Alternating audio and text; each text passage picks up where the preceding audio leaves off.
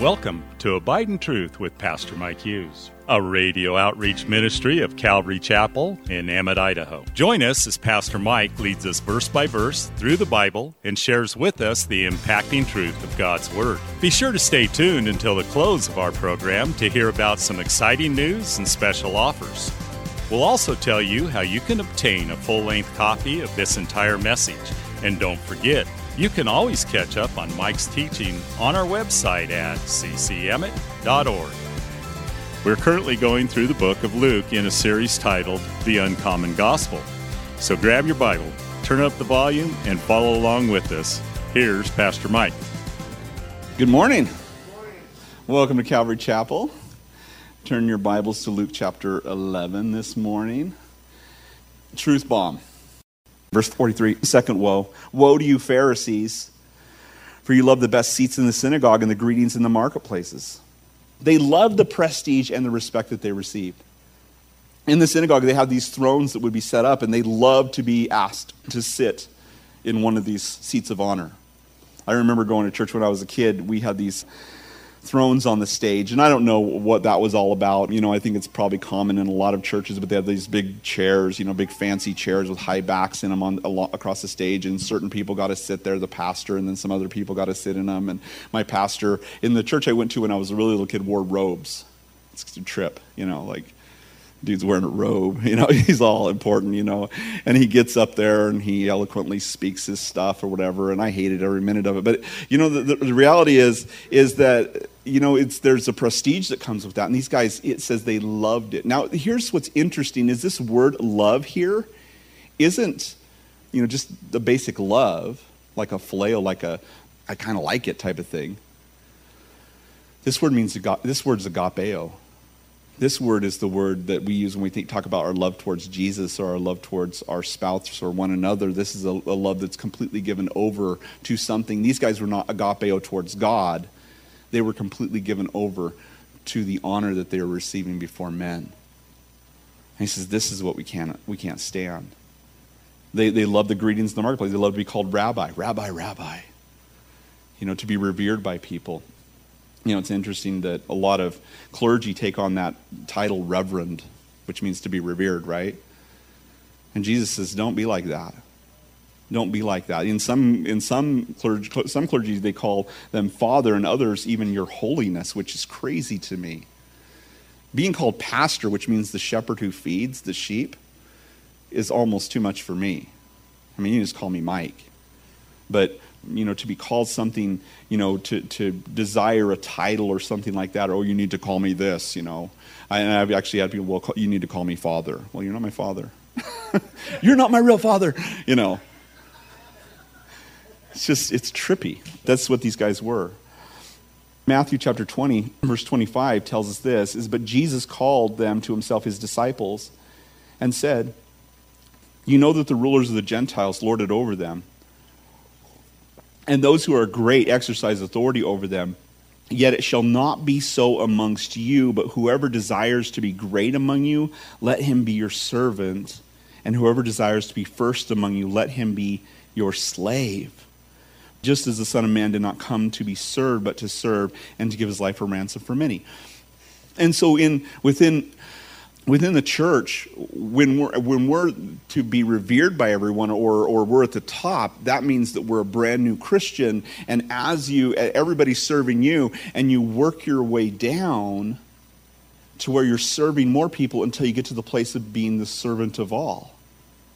That's the model for the Christian church, not this hierarchy of leadership that so many try to impose upon themselves or receive for themselves. So verse 44, he says, this is the third woe. Woe to you, scribes and Pharisees, hypocrites! For you are like graves which are not seen, and the men who walk over them are not aware of them. In the Jewish law, Numbers 19, 16 through 19, it says that if you came in contact with a dead body or walked over a grave or touched a grave, then you were unclean. And that's what Jesus is talking about. In Jerusalem during the festivals, they'd whitewash tombs so that they would stand out, so that nobody accidentally touched them. And they were beautiful, these intricate tombs, but you didn't want to just think it was a building or a wall and accidentally lean up against somebody's tomb and then realize, oh, wait a minute, I'm 7 days unclean. Because there was 7 days unclean, then washing, this intricate washing you had to do, and then an offering that you had to bring in order to cleanse yourself and to be able to come to the feasts or able to worship with others after being made unclean. And so, interestingly enough, Jesus would even say this about them. Matthew chapter 23, verse 27 is similar but different. He says, "Woe to you, scribes and Pharisees, hypocrites, for you are like whitewashed tombs, which indeed appear beautiful outwardly, but inside are full of dead men's bones and all uncleanness. Even so, you also outwardly appear righteous to men, but inside you're full of hypocrisy and lawlessness." And so, in other words, what we're seeing is we're seeing these men who were living one way, but in their hearts they were very different. And so everyone that they touched, everyone they came in contact with, became defiled. And so that's kind of the vibe that Jesus is saying here. These guys were defiling everyone they touched. They were leading people into ritual, religion, and requirement, and not into relationship. And of course, we have a relationship because of what Jesus did for us. That's what the gospel is, right? Back then, they were supposed to be a representative of God and the love of God and the mercy of God and to do justice and mercy. And that's what Micah tells us, is he has shown you, O man, what is good and what the Lord requires of you, to do justice, to love mercy, and to walk humbly with your God. And that's what they were to do. But instead, they were having this outward show. And of course, Jesus changed everything through the gospel, where he reconciled us to God through the death on the cross and through the resurrection from the dead.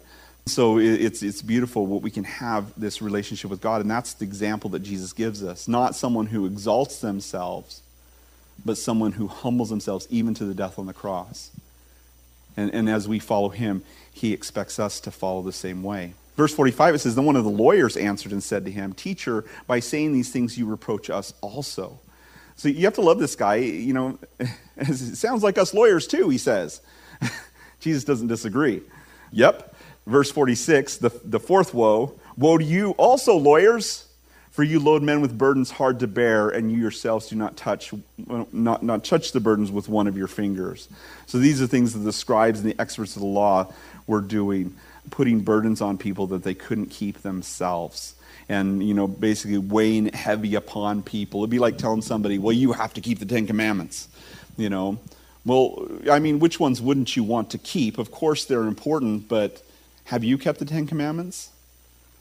And as we go through it and we see what the 10 Commandments say and what Jesus said about the 10 Commandments, we realize we're guilty of all of them. The 10 Commandments are not there to make us righteous. There's nothing about the 10 Commandments that help us. It just condemns us and drives us to the Savior. That's why Paul would say to the Galatians that the law was a schoolmaster which leads us to Christ. But once we're at full maturity, once we come to Christ, we're no longer under the schoolmaster, because he writes his law upon our hearts and on our minds. He changes who we are from the inside. And that's what we're talking about, this inside transformation that the law and the teachers of the law could not do for anybody. And I think that it's important as we think about that, you know, and what he's condemning them here for is not putting burdens on somebody else that we ourselves cannot bear. I love what Paul said to the Romans. In Romans chapter 15, verse 8, he said this, "For I dare not to speak of any of those things which Christ has not accomplished through me in word or deed, to make the Gentiles obedient." In other words, Paul's saying, I'm not going to go and preach to the Gentile churches and teach theory to them. Well, theoretically, this is how we're supposed to be. No, he says, I have to allow Jesus to work it out in my own heart and in my own life, and that's what I'm going to teach to the people. And that's what I mean, from the time we started the church, I take this verse very seriously. And I'm not going to teach you guys things that are theory to me, that I haven't seen worked out in my own life and the lives of those around me.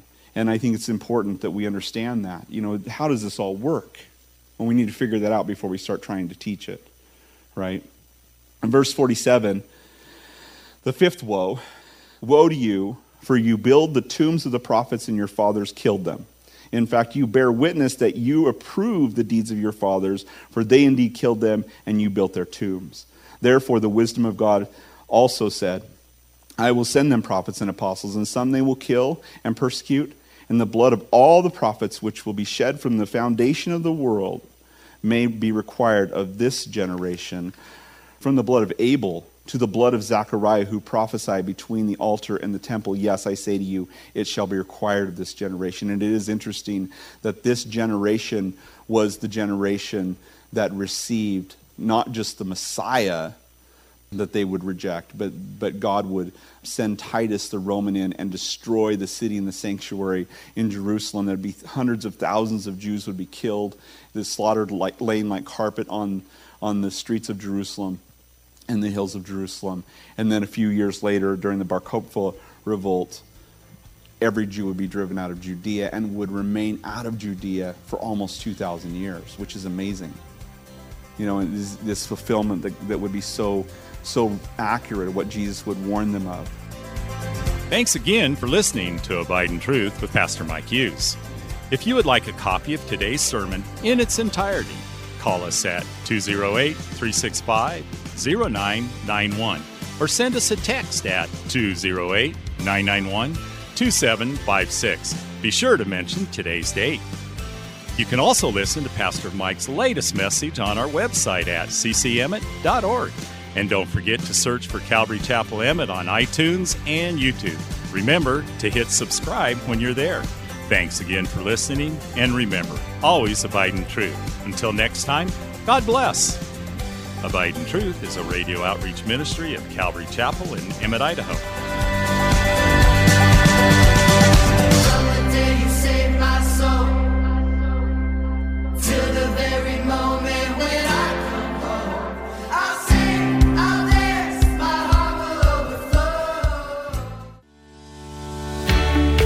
Calvary Chapel of Emmett would like to invite you to watch our services live on Facebook. You can watch us every Sunday morning at 8:30 or 10:30. Just go to our page, Calvary Chapel of Emmett, and scroll down for the live service. It is an interactive experience. While on our page, feel free to watch previous Sundays as well. So join Calvary Chapel Emmett Sunday morning at 8:30 or 10:30 on Facebook. We look forward to seeing you.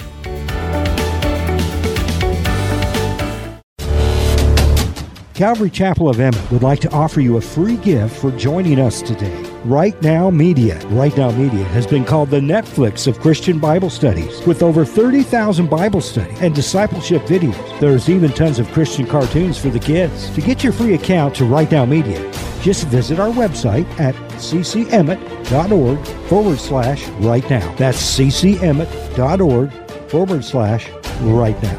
And God bless.